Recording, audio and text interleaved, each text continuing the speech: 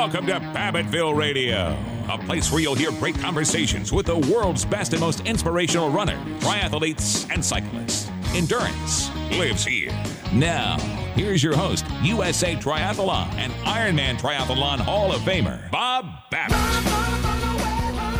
Welcome to Babbittville Radio. My name is Bob Babbitt. We're brought to you by UCAN, Smarter Energy to Finish Stronger, by VeloFix, the world's coolest mobile bike shops, by Norma Tech, by Form Goggles, and by our Challenged Athletes Foundation. We just sent out 3,921 grants, totaling $5.9 million. Keep challenged athletes in the game of life through sport. Check us out on Babbittville.com, all your favorite podcast apps. As always, endurance lives here. Our next guest, just one of the most decorated triathletes in history. She won ITU World Championships in 90, 95, and 96. She won the Ironman World Championship in 1995. Her name is Karen Smyers. Karen, how you doing? I'm great. Thanks, Bob, for having me on. Always a pleasure, Karen. Hey, so take me back to when did you start running, like through high school?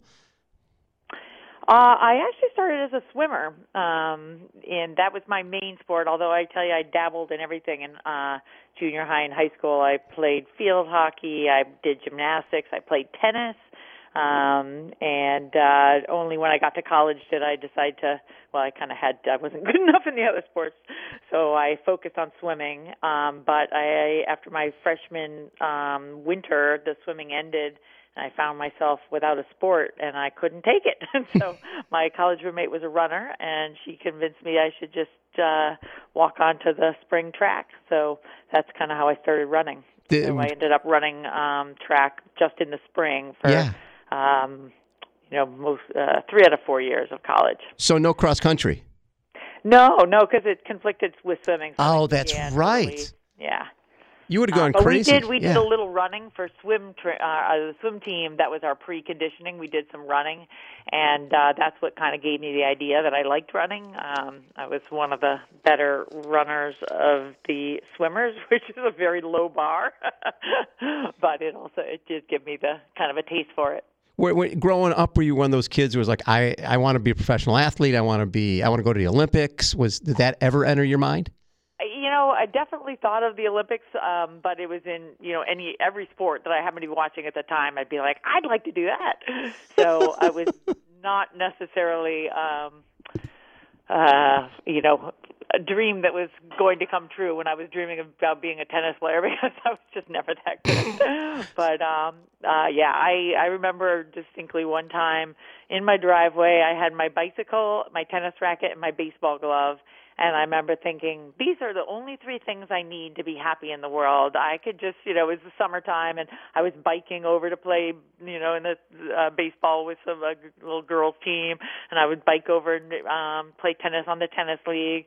I also would bike over to the gymnastics and swim team practice. So, I was definitely a multi-sport athlete from early on. So as a multi-sport athlete, when did you get exposed to the sport of triathlon? So when I graduated from college, that same roommate that was the runner, she was also did some swimming, and she found out about the Bud Light triathlon in Boston, and we had moved to Boston together, and she decided instead of getting a summer job that she was going to train for this triathlon that had some prize money. So this is in 1983. And I was like, wow, that's interesting. What's a triathlon, And so anyway, she trained for it. She did well enough to earn some money, and I'm like, I'm giving this thing a try. So we started kind of training and going to races together back in the 80s. And I did that same Bud Light triathlon the next year in Boston, 84. Yep. And when I raced, I would have finished second overall. Well, I did finish second overall, but they didn't call me up for the prize money. Because you're an age grouper. So they gave me, top in my age group or whatever. And so I went up to the race director. I'm like, I think I beat that girl that got second. Why didn't I get the money? And he's like, oh, you didn't enter in the pro category. And I was like, well, how do you do that? And he's like, next time on the entry form, check the pro box. I was like, okay. And so there you go. And that was it. That's how easy it was back then. But I know. I raced as a pro. Did you? Yeah. I did. I did USTS Chicago, and I'm like, you know what? If I race as a pro, I get to go off earlier, and those guys will drop me, and I'll just be riding Lakeshore Drive by myself. That'd be pretty sweet, which I did. It was great. It was the best. Yeah. Rather than waiting, my age group would have gone off at noon or something. Oh, I know, on those. 37 waves. Yeah. See, I would have gone for the age group because I could have slept in. See, I know. You're like me. So when did you feel that, okay, I could be pretty good at this?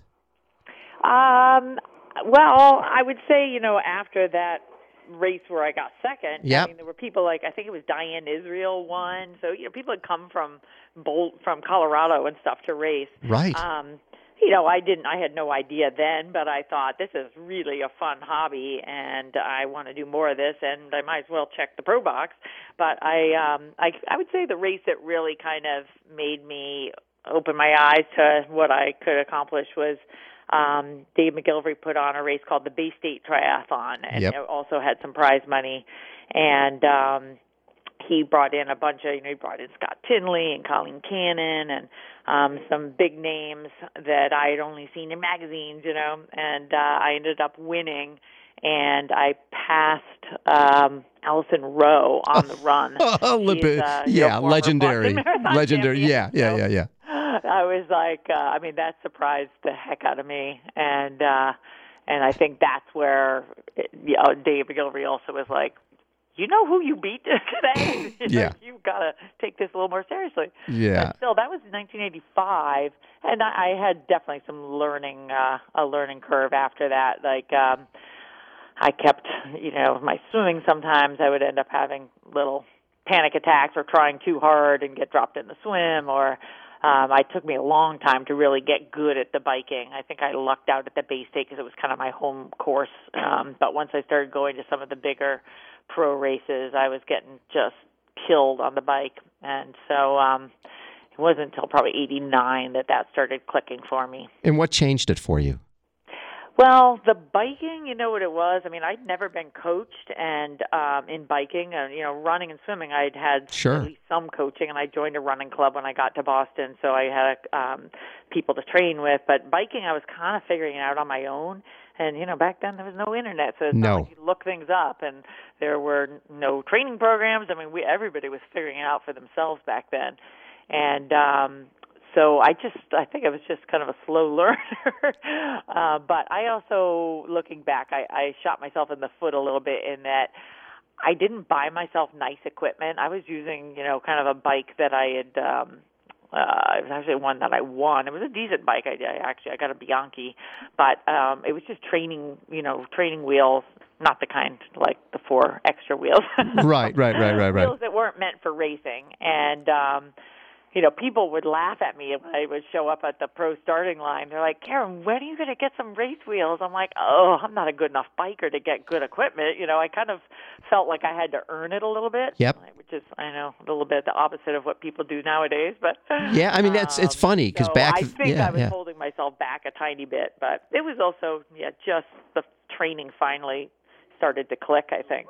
Well, also, it was an era of where equipment did matter. All of a sudden, wetsuits come in, and and like you said, race wheels and the pedals and the bars and all that. It made a big difference. Yeah, and I was always sort of rely on myself to push harder. I don't know. I didn't like change all that much because I always felt like something could go wrong if you change something. So I was like, I want to go with the tried and true. If I just push harder, I ought to be able to keep up. Exactly. Now, were you coaching yourself? Oh yeah.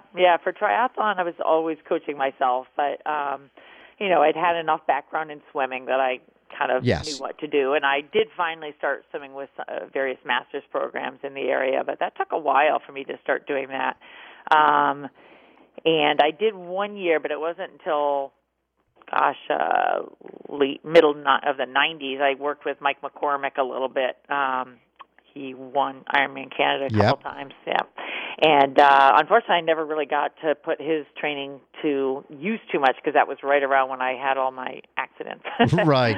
So, but I learned a lot from him in terms, especially he was big on using CompuTrainer for indoor training, and that's paid off big time for me because now I do a lot of coaching with the CompuTrainer and stuff. And he taught me a lot about how to use that effectively. So going into the ITU World Championships in Disney, right? This is the second night, 89. They were in Avignon. Now, did you race Avignon? Yep.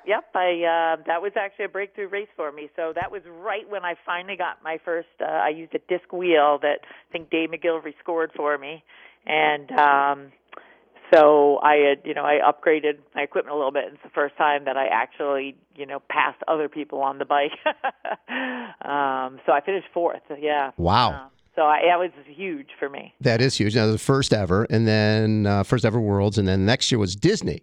Yeah. And unfortunately, when I finished fourth, yeah, I thought, wow, I'm in the prize money, top 10 in the world. This is unbelievable. But it was a little bit like the Olympics. They honored the top three.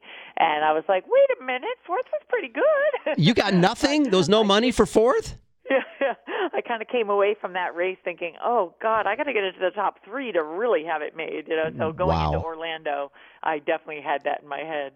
And so in that race, it was like 1,000 degrees, right? It was hot, and you seemed to do well in heat. And I remember... I didn't think I did well in heat really? back then. I mean, I cursed it, man. I hated it. You weren't... Yeah, so if it was hot out, you were thinking, oh, my God, not my day. Yeah. Well, I mean, I started out well. I had a good swim, and I had a great bike, and I came off. Erin Baker had gotten ahead on the bike. She had maybe a minute lead off the bike, but she had done an Ironman only a couple weeks before, so we all knew she might be vulnerable.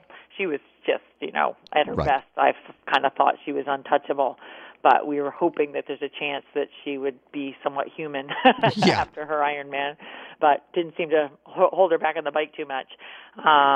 But on the run, I came off tied with a few other people, or in the vicinity of other people, and I started off, had a quick transition. I was second onto the run course, and I was already envisioning what I was going to wear on the podium, But it was a little early to be counting my chickens, and Joy Hansen and Carol Montgomery passed me after about a mile, and I tried to stay with them, and I just couldn't. They started to open up a gap, and that's when the heat started to really kind of get into my head more than anything. I mean, it was certainly hot, but everybody was dealing with it. But I started making a lot of excuses as to why I shouldn't be able to run in the heat, and that it was unfair that they were putting it in Florida in August and starting us at noon. And, I was just in a really bad negative headspace because I also was in fourth, which is the one place I didn't want to be, Yep. And I ended up getting some a good wake-up call from Scott Molina, who was out on the course cheering, and he cheered for me, and I kind of scowled at him like, do you know how hot it is out here? And he was like, you're in fourth, and there's second and third are 15 seconds ahead of you. And he's like, Karen, you got to want it. And it just cut through my, self-pity right to my brain. I was like, oh, my God, I've trained for a year only thinking about this race and getting top three, and it's right in front of me, and I am worried about feeling a little hot. So it kind of gave me a shift of mindset, and I just started trying to reel them back in and managed to reel them back in. They passed Erin. I kind of wasn't even realizing that Erin was faltering because I was so focused on them, but found myself passing Erin and then just closed in on them with about a half mile to go, and there was a little uphill, and I just decided to go for it and sprinted by them, and Carol Montgomery looked at Joy and said, Karen's back, like I'd been risen from the dead. Karen's back. She's probably thinking, all right, where am I going to do my sprint? We're heading towards the finish. After they had passed Erin, I think they ran together the whole time, side by side pretty much. And so I think I caught them at a point where they were focused on each other. And so when I just sort of went by, they were gathering their resources and looking at each other, and then I took them by surprise. And, I mean, thank God I didn't wait to sprint because there's no way I would have out-sprinted Carol. But so I just took them by surprise with a half mile to go and opened a gap before they knew it was happening and managed to hang on. So, yeah, it was pretty cool. It's funny because it's when you come up behind somebody, sometimes it's like, well, wait, should I sit here? Should I go? And did any of that go through your mind? It was like, you know what? I'm just going.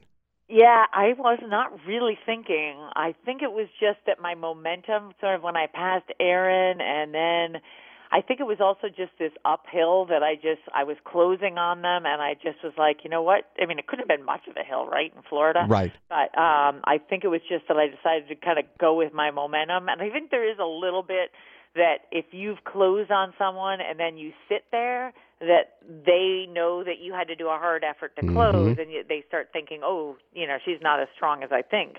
But if you catch up and pass, then they think, wow, she has a second win. She's really strong, They give up. So I guess I'm thinking backwards now. I have no idea if that really went through my head. I honestly think I was just in shock.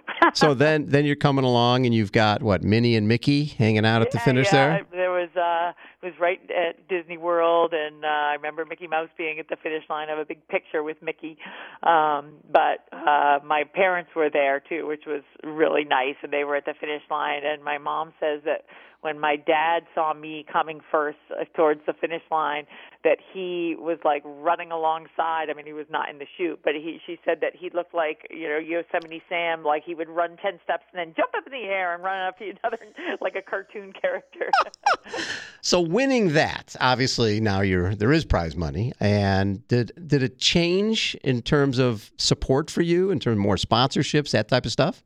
Yeah, for sure. I all of a sudden became more of a full-time pro athlete. I mean, the other thing that did change for me in '89, which absolutely made a big difference. The reason I had the breakthrough in Avignon was that I was working full-time up until that summer.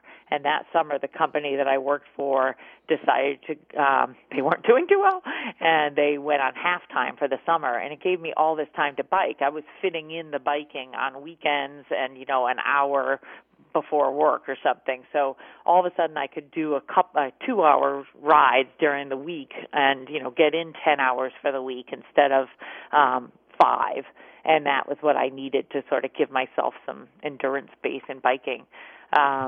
So I hadn't really worried too much about the making a living part before that because I was working full time.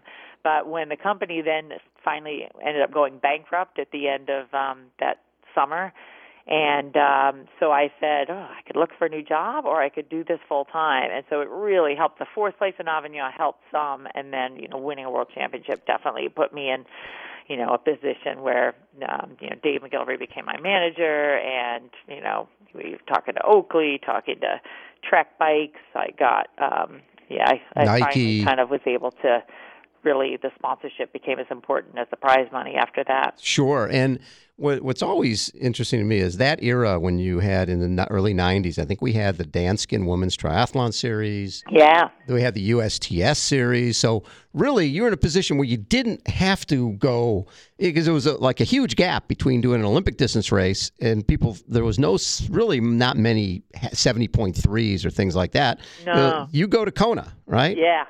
So we're talking something that's, it's 4 times a distance. Yeah. And for you to be thinking about, were you even thinking about that distance at that point? You had to pay attention some because, I was, I was definitely late to the Ironman party in terms of not only, wanting to race it, but also in terms of just recognizing what it all meant. I read about, some of the athletes, and I definitely was kind of, I admired the people that were doing it, and I really admired how much attention and money they made, but as far as wanting to do it, it wasn't even really occurring to me. I did Olympic distance for 9 years, and I finally decided to do Nice, I think, in the late 80s, which was, maybe 2/3, I guess, of an Ironman. Yep. But that was just ridiculous. Even an 80-mile bike ride for me, or 75, whatever it was. It was so long. Doing more than 2.5 hours on the bike was completely a stretch for me back then. Anyway, so I think there's some people that get into a sport like that and they just love pushing the envelope in terms of the endurance. I loved pushing the envelope as far as speed. You know, Right. I loved track workouts. I loved doing 10-mile time trials on the bike. I loved doing, you know, my normal workouts in the pool. I didn't like going out and swimming 2 miles straight in the open water. You know, I was like, that's kind of boring. I couldn't agree more. Yeah. I always loved your... I've learned to like the longer stuff sometimes, but it still is not, it's pulling teeth for me. Yeah, I tell people all the time, one of the things you told me once was that it's better to be 10% undertrained and 1% overtrained. And, you know, and people we know, because you work with a lot of age group athletes, I'm sure at times you look at these training logs of the age group athletes, you're going, that's more than I've ever done in my whole life. Yeah, for sure. And they're balancing families. Working full time. You know? Yeah. It's crazy. They're very disciplined. And, you know, I'm definitely not your typical professional triathlete, because I would always really try and figure out, how can I get in shape for this event with the least training possible? Well, keep your speed. You want to keep your speed. That's really important. If you do too many long miles, I just didn't love training for the sake of training. You know, I liked training for the sake of getting better, but I also liked resting. Yeah. It's funny. We did this film called "We Are Triathletes," and Miranda Carfrae is being interviewed in the movie, and they said, "So, what do you do for hobbies?" And she goes, "Listen, I swim, I bike, I run, and you know, if I could just lay on the couch." That's what I want to do, because what we do is a lot. I don't need anything else. Yeah, it's true. Yeah. So when you came over to Ironman, first time in '94? So the first time I raced was in '93. '93, okay. So you raced at 93. I did go over to watch one year after the the ITU Worlds were in Honolulu, Australia. And Australia, okay, flew to Hawaii to watch the Ironman like the week after or something. What'd you think? Crazy. That's what sold me on it. Oh, really? Aaron Baker versus Paul Newby-Fraser. Yep. And, you know, up to this point, I had kind of envisioned Ironman as this just suffer fest. You know, it's just like, who can put up with the most slogging through, you know, the miles. And when I saw how fast and how exciting the race was between them, and how, you know, how much they were pushing each other, I was like, this is a freaking cool race. That's true. It was like, wow, I was blown away that for that amount of time they could go that fast. Yes. You know? And so then then you came over the next year and took fourth? Yeah. So, I mean, I kind of, my husband and my sister and a few training partners from Team Psycho had all qualified at the Bay State Triathlon, and that was back when you could qualify without having to do a full Ironman. Right. And so I had actually told my husband, when he told me he wanted to try and qualify, I was like, for Hawaii? Really? Like, oh, God, you know, if you do it, then I'm definitely doing it. So I don't want to go over and watch, you know. Right. So as soon as they all qualified, I was like, I got to find a way to qualify. And back then, the professional qualifying was a little bit you could get invited. They would put up spots. It wasn't, you know, a lot of people didn't want to do it, or it wasn't that hard to get a slot. So I think Mike Pigg was in the same situation, that he wanted a slot, and Dave Yates ended up putting up some slots at Chicago and said, you know, come on in. Win. Yeah. I think I didn't end up winning, but maybe it was McKeely or something. She's like, I don't want it. You can have it. There you go. So when you did it and took fourth, what did you learn from that helped you the following year? Yeah, well, interestingly enough, I learned that you can't expect to do the entire marathon just drinking water, which is what I tried for the first 7 miles. You know, I was like, my stomach is very finicky. I won't be able to eat anything on the run, so I'm just gonna have some stuff on the bike. I had a good picnic basket on my front handlebars and some peanut butter and jellies and stuff, which turned out to not be very palatable in the Hawaii heat, but I also had some Snickers bars I managed to get down, which was good. But I ran the first, 5 miles. I ran pretty well, and right around an hour in, I just started to lose it completely. And I remember at the beginning, my thought was like, wow, this event's even harder than I imagined. Like, I have no energy. My legs are just completely given out on me. And I thought it was just I hadn't trained enough. And but I realized how much further I had to go. And after all these people I'd passed on the run in the beginning started to go by me, and I kind of started to get a little desperate, thinking like, geez, if I keep going backwards like this is going to take me forever. And so I was like, I better try something else. Maybe I need some calories, and maybe I better risk that stomach upset. So I took some Coke, even though the rumor that I had heard beforehand was, don't drink Coke till the last 10K few miles, because it'll cause all kinds of sugar lows or whatever. Right. And I was like, I have no choice. I'm trying this. And it worked like rocket fuel. Yes. I was like, this is the best stuff ever. It's funny you mentioned that. Chris McCormick was telling me he had all these professional nutritionists and went through all this stuff and just kept bonking in Kona. And then he's like 50 miles into the bike ride, and Hellriegel is going by him, and Mac is going backwards. And Hellriegel is like, drink some Coke. Oh, no, my nutritionist said don't ever touch Coke. He goes, no, drink Coke. So he drinks and he goes, oh my God, I had the best. I ran 2:49 off the bike and finished sixth. But people, sometimes your body just needs it. Yep. That's so wild. So anyways, so you come back in 95 and knowing that you need to take some calories in. But let's see. So wait. So 93 I was fourth. Then 94, I came back knowing, that I needed some calories. Yep. And, I had a little better feel for, how, what the top people were doing. In particular, I had my eye on, wow, Paula, how is she managing? Because I got to race Paula at the shorter distance quite a bit. And I think that gave me a little more confidence that maybe if I figure, how to pace myself, I ought to be able to do as well as her, And, naively as I was. Yes. And so I kind of, had in my head, like, I think, if I can race with her in the shorter distance, I just need to figure out how she goes so fast in the long. Right. But so I kind of had my eye on her in 94, and I had a little trouble on the swim, so I came out a little bit behind. I got my goggles knocked off and stuff. But I had a much better run that year, and actually, ran a little faster than some of the top people, I think. And so that gave me a lot more kind of experience and confidence.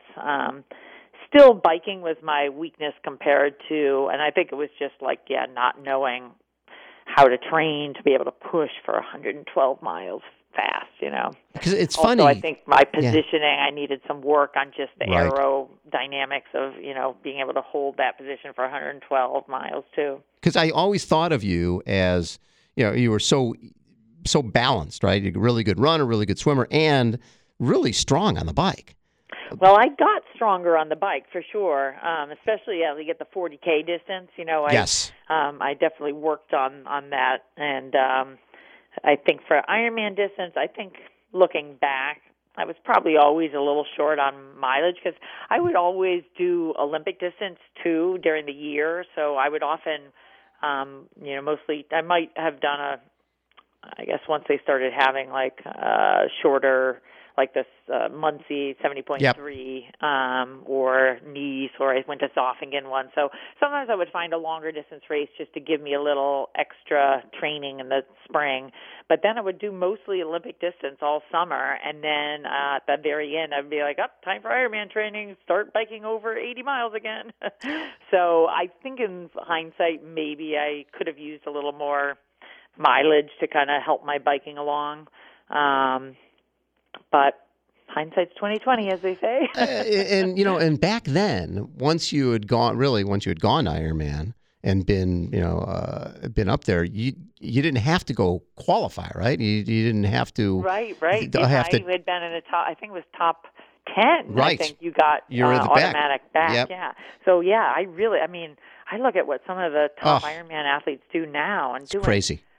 For a year or more, and sometimes you have to do that many to qualify for the rankings. I know. Although they've changed it now, the slot system. I think, I don't know. They both systems have their yes pluses and minuses. I love the fact that, someone back in the day, Luc van Lierde, who had never run a marathon, never done an Ironman, comes over and breaks a course record, right, in 96. I that stuff and bringing people in or you never know. Chrissy Wellington comes over. I love seeing the ITU people move up, totally. too. It just adds such a cool element. It's like, because they're all, well, it depends on the, I'd say more often than not, the guys are all full of confidence. Right. About how well they're going to do. And then, it's usually a little bit of a rude awakening. Yeah. Sometimes people, what they don't know doesn't hurt them, and they just kill it. Right. So in 95, and Paula obviously had a great bike ride, and she's out there, right? She's got a big lead in the run. When did you start hearing, or did you hear that she was coming apart a little bit, or did you just start feeling better? Well, I didn't hear it, certainly not on the bike ride. No, The first part of the run, I knew from the year before that I had caught up like 4 minutes in the first 8 miles in 94. And at least if my splits that I was getting were somewhat correct. Yes. But then I had sort of not fallen apart, but I just had lost my kind of the press. Mm-hmm. I was pressing at the beginning of the marathon, and then I kind of realized I couldn't keep it up. So this year I was like, if you can just, it was 12 minutes, and I was kind of coming up with anything in my head to motivate me. And part of it is I just wanted to get closer to her, because having it a blowout, I thought, was just bad for the women's TV and no everything. TV if Paula's just off the front again, winning I'm number 8. in second place, but I'm 12 minutes back. It's not even the same. You can't even. Yeah, same zip TV code. truck would have to sit on the side of the road for how long to get a sight of me? Yeah. So I was like, get closer to at least make it interesting, So I had in my head, do the same thing you did last time. You catch up 4 minutes in 8 miles, then just keep doing it every 8 miles, So I did do that in the first 8, and so that gave me hope. And so then the second 8, I was using that as motivation, like keep up the pace. And I started to get word probably, after during that second 8 mile thing that she was not looking great. And definitely on the last 8 miles, I was getting a lot of feedback that she was hurting. And I was like, well, she's hurting so much. Why am I still so far behind? But, it was definitely giving me encouragement. But I honestly did not know I was going to actually get her until I could finally see her, which was not until half mile to go. Right, Hualalai. I mean, you make the right turn, and really at that point, you're half a mile from the finish. Yeah, yep. And she's basically staggering. Is that what she? Yeah, so, I'd gotten a glimpse of her right before she turned right on Hualalai, and that's when I was like, oh my God, she's right there. We're going to be on a Leahy Drive at the same time. This is the coolest race ever. And so I was, just full of anticipation and to get her back in sight, because she disappeared from my view when she went down the hill, when she took the right. So I kind of, there's a little TV shot of me coming around that corner, and my whole, was like, where is she? Like, if I can see her, I can maybe run her down. And so I came around the corner, and I spotted her running down Hualalai, and was just like, push, this is the biggest race of your career ever, and I closed on her super fast, and I was like, wow, that was not as hard as I thought it was going to be. Yeah, you're ready for a sprint. And then right before I got to her, that's when she staggered. So, I literally only got to see her for about 30 seconds to a minute. And so during that time, she wasn't staggering until right before I got to her. And then she all of a sudden stopped, put her hands on her knees, and bent over a little bit. And she stopped so suddenly that I almost ran into her, and I kind of patted her on the back as I went around her. And then I didn't stop to ask her, what's going on? Yeah, right. Just ran. And I'm sure because communication was not great back then. Exactly. When you're coming down on a Leahy Drive, does Mike Riley even know it's you? No, yeah. So they'd been getting word, the whole time through that Paula was so far out, and she's going to be coming soon to win her 8th race, and right. So they were all anticipating that she would be there. And as soon as they saw a woman running, they just assumed it was her, and they said, "And here comes Paula Newby Fraser," and like, wait. change of plans. Change of plans. But, once I got closer, they recognized that it wasn't Paula. They had no idea what had transpired. No. So winning that race, which is, like you said, that was the pinnacle in terms of our sport at that time. We didn't have an Olympic triathlon yet. What did that mean to your career? That was definitely bigger than, I'd won, the World Championship in 90. That, the ITU just didn't get. No. The thing didn't with move the Ironman needle. Is it transcends triathlon, Right. It's just, it really captures the attention. It was on that Wide World of Sports, whatever, NBC, broadcast. Would get people outside the sport, and it brought in sponsors that weren't necessarily part of the sport. So, it definitely brought me. Although at the time I was with Nike, and they were, they owned everything basically. So it's not like I, was able to. Right. It's not like you can add to more sponsors. Right. Exactly. Yeah. So, but I had a really nice contract with Nike at the time too. So they had some bonuses written in that we never anticipated me actually collecting on. There you go. That's why you put those in. Yeah. You never know. And then, it's not often. Usually people do a short distance race and then train for a long distance race. And now you've just finished Ironman, and then you got ITU Worlds coming up. And you go there coming off of Ironman, the build up to Ironman, the race of Ironman, running a full marathon. And was this the time where we weren't quite sure if these world championships were going to be draft legal or non-drafting? Yeah, it was right at the crossroads. I think we had pretty much determined. I think we knew they were going to be draft legal, at least by around that time. I knew, but it was the first ever Worlds that drafting was going to be legal. We had done like a Goodwill Games, I think, in '94. Yep. That was the experimental draft legal. Right. It was very early on. So people were still figuring out strategy and everything. And then they have meeting down there with Les McDonald to talk about drafting or non-drafting. I had become a delegate for USA Triathlon, which means I could go to the Congress meetings. Right. And so the USA Triathlon, we were kind of one of the only countries that was really pushing against allowing drafting. We just kind of felt like, we had our the sport people was like pure. Mike Pigg and Mark Allen and, Dave Scott. We just sort of felt like, how's a Mike Pigg gonna, compete now? Like, that's what he does, is he blasts the bike, and if it's draft legal, you take that away. He's not gonna have that advantage. And, right. Yeah, it just seemed like it was going to change the sport, and it did. Yeah, and I kind of felt like the individual nature of it was going to really change. Which, to this day, I think the biggest drawback about the draft legal format is the fact that it's a team competition, and at the Olympics, that you can have, you have three people that or a country will decide, okay, we have a ringer that's a good runner, and the other two people are just going to be domestiques. Right. And,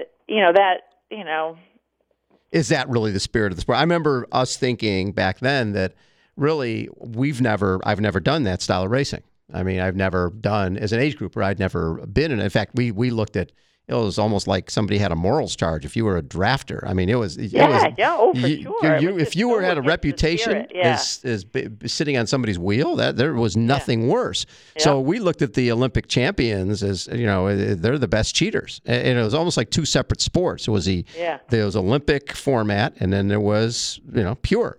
So it took a lot of. I do understand why they did it. I just think that you couldn't have the officiating part of it. The legal, the trying to enforce it, and having all that controversy at the end of a race. You couldn't do it. Accusing everyone of drafting. Right. Yeah. I understand it. So you go off, and Les McDonald's basically saying, well, you don't like the drafting because you can't do it, and then you end up winning the race. Yeah. It was. That's pretty sweet. Stressful. I mean, I had attended those congresses, and boy, Les, bless his heart, he did so much for our sport in terms of, getting us into the Olympics and everything. But boy, he was ruthless if you were against him. Oh, I know. Yep. He just had rounded up the troops that we were hated at that Congress. And I just felt I'm just not a politician. I was so stressed out by having to get up and speak and having everyone really kind of out to get us. So I had sort of written off that race. I was like, I've already won Ironman. I'm going to race as good as I can, but no huge pressure or anything. And so ironically, the draft legal format, especially if, my legs were a little still fatigued from Hawaii, I got to just sit in on the bike the whole time. There you go.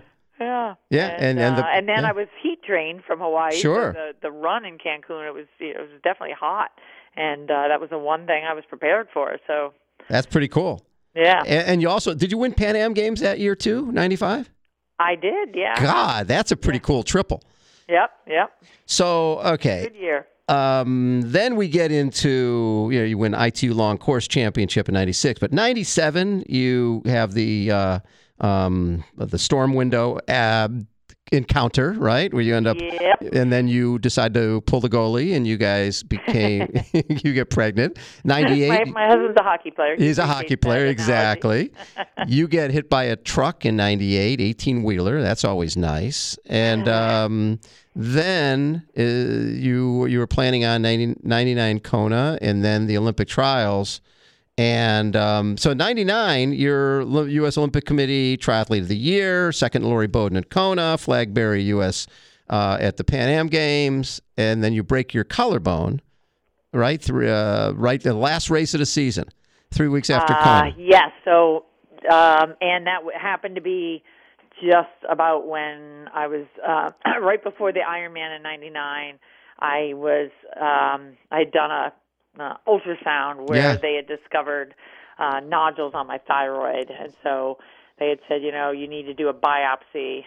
But I had Kona coming up in a few weeks, and I'm like, can I put it off? And they're like, oh yeah, thyroid cancer is very slow growing, so you can put it off till after Ironman. So I kind of put it in the back of my mind, raced Ironman, and then I asked, I'm like, well, since it's so slow growing, can I do one more race before I do this?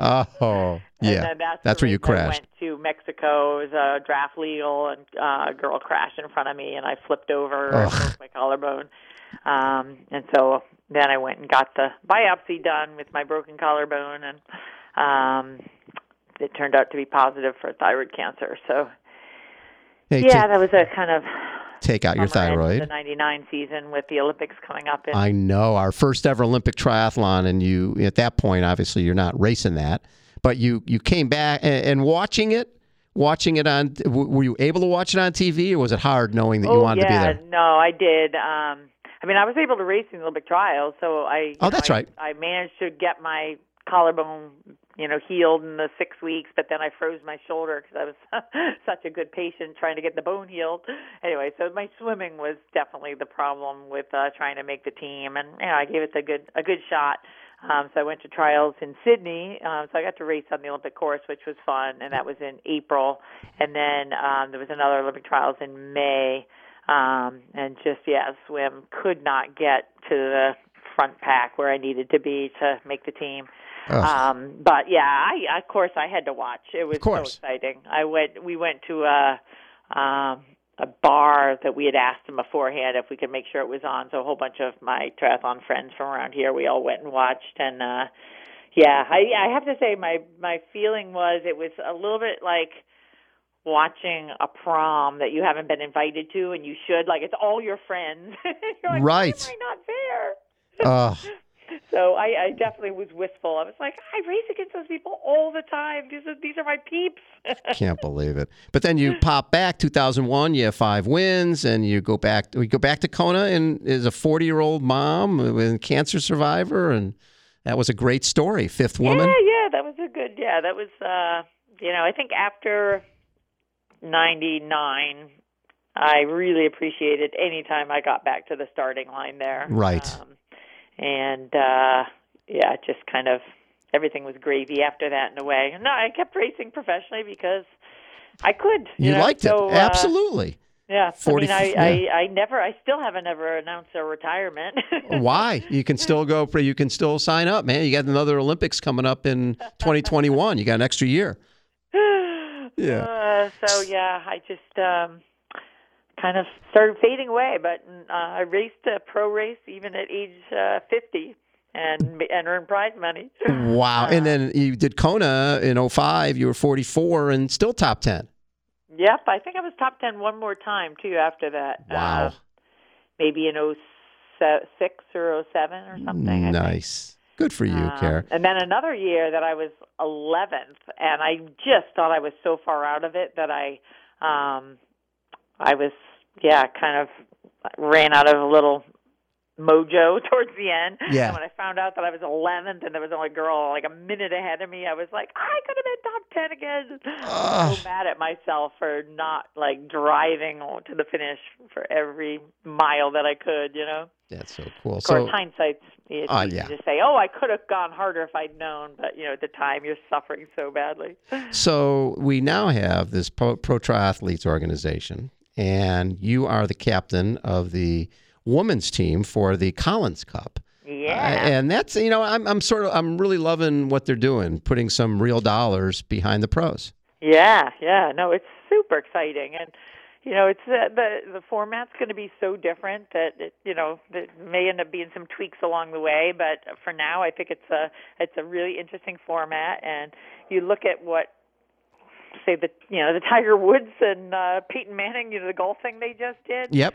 It's modeled a little bit after the Ryder Cup, and so with the idea is to make it an interesting matchup between these three regions: the U.S., the Europeans, and the internationals, which is like Australia, Canada type of thing. New Zealand, Canada, whatever. Yeah. So. It's and then you qualify based on rankings, which unfortunately this year because of the coronavirus we didn't have the event. Have happened just recently, but it's been delayed a year. But in a way, because the people that get to go are based the top 4 from each country is done by rankings. And so, in a way, I mean, and if you get to go to the Collins Cup, if you're like in those rankings, it's appearance fee. So it's big money just to be able to go. Oh yeah, so big time. I think it's going to add a lot of interest. Before we announced it for this May, there wasn't as much time for people to like look at their ranking and be like, well, wait, if I do another race and get my ranking up to this, then I might get a $25,000 payout. Right. So I think now people have more time to like look at their ranking and figure out, the best way to get in that top 4 for their region. Or for their country, and I think that's going to add some pretty cool interest. I do too, and what I like money at stake. Yeah, and what's cool is they even though the event didn't happen this year, they paid out that $1 million to those athletes based on their rankings from last year, that's really a sign of good faith and something that and it comes at such a time that I'm sure athletes really, really appreciate it, right? Absolutely. Karen, thank you so much for taking so much time. Always, it's my pleasure, Rob. Thank always you for a pleasure to chat with somebody. Good work and all your great money raised for we're trying athletes and everything is fantastic. And I'm bummed we didn't get to see each other on one of the hills there in Boston. Oh, in Boston, I know. And now September, it's gone. Too. Next year, we'll do it next April. Year, for sure. I'll be in my Elvis outfit. You be out in front and of your house, and we'll see each other. My daughter was planning on running this year, So, I was at one point. I was like, I should run it with you, but I didn't quite get my act together. But maybe next year, April, I will. I love it. Karen Smyers has been our guest, everybody. Again, this is Babbitttville Radio. My name is Bob Babbitt. We're brought to you by UCAN Smarter Energy to Finish Stronger, by VeloFix, the world's coolest mobile bike shops, by NormaTech, by Form Goggles, and by our Challenged Athletes Foundation. We just sent out 3,921 grants, totaling $5.9 million to keep challenged athletes in the game of life through sport. Check us out on Babbitttville.com, on iTunes, iHeart, and as always, endurance lives here.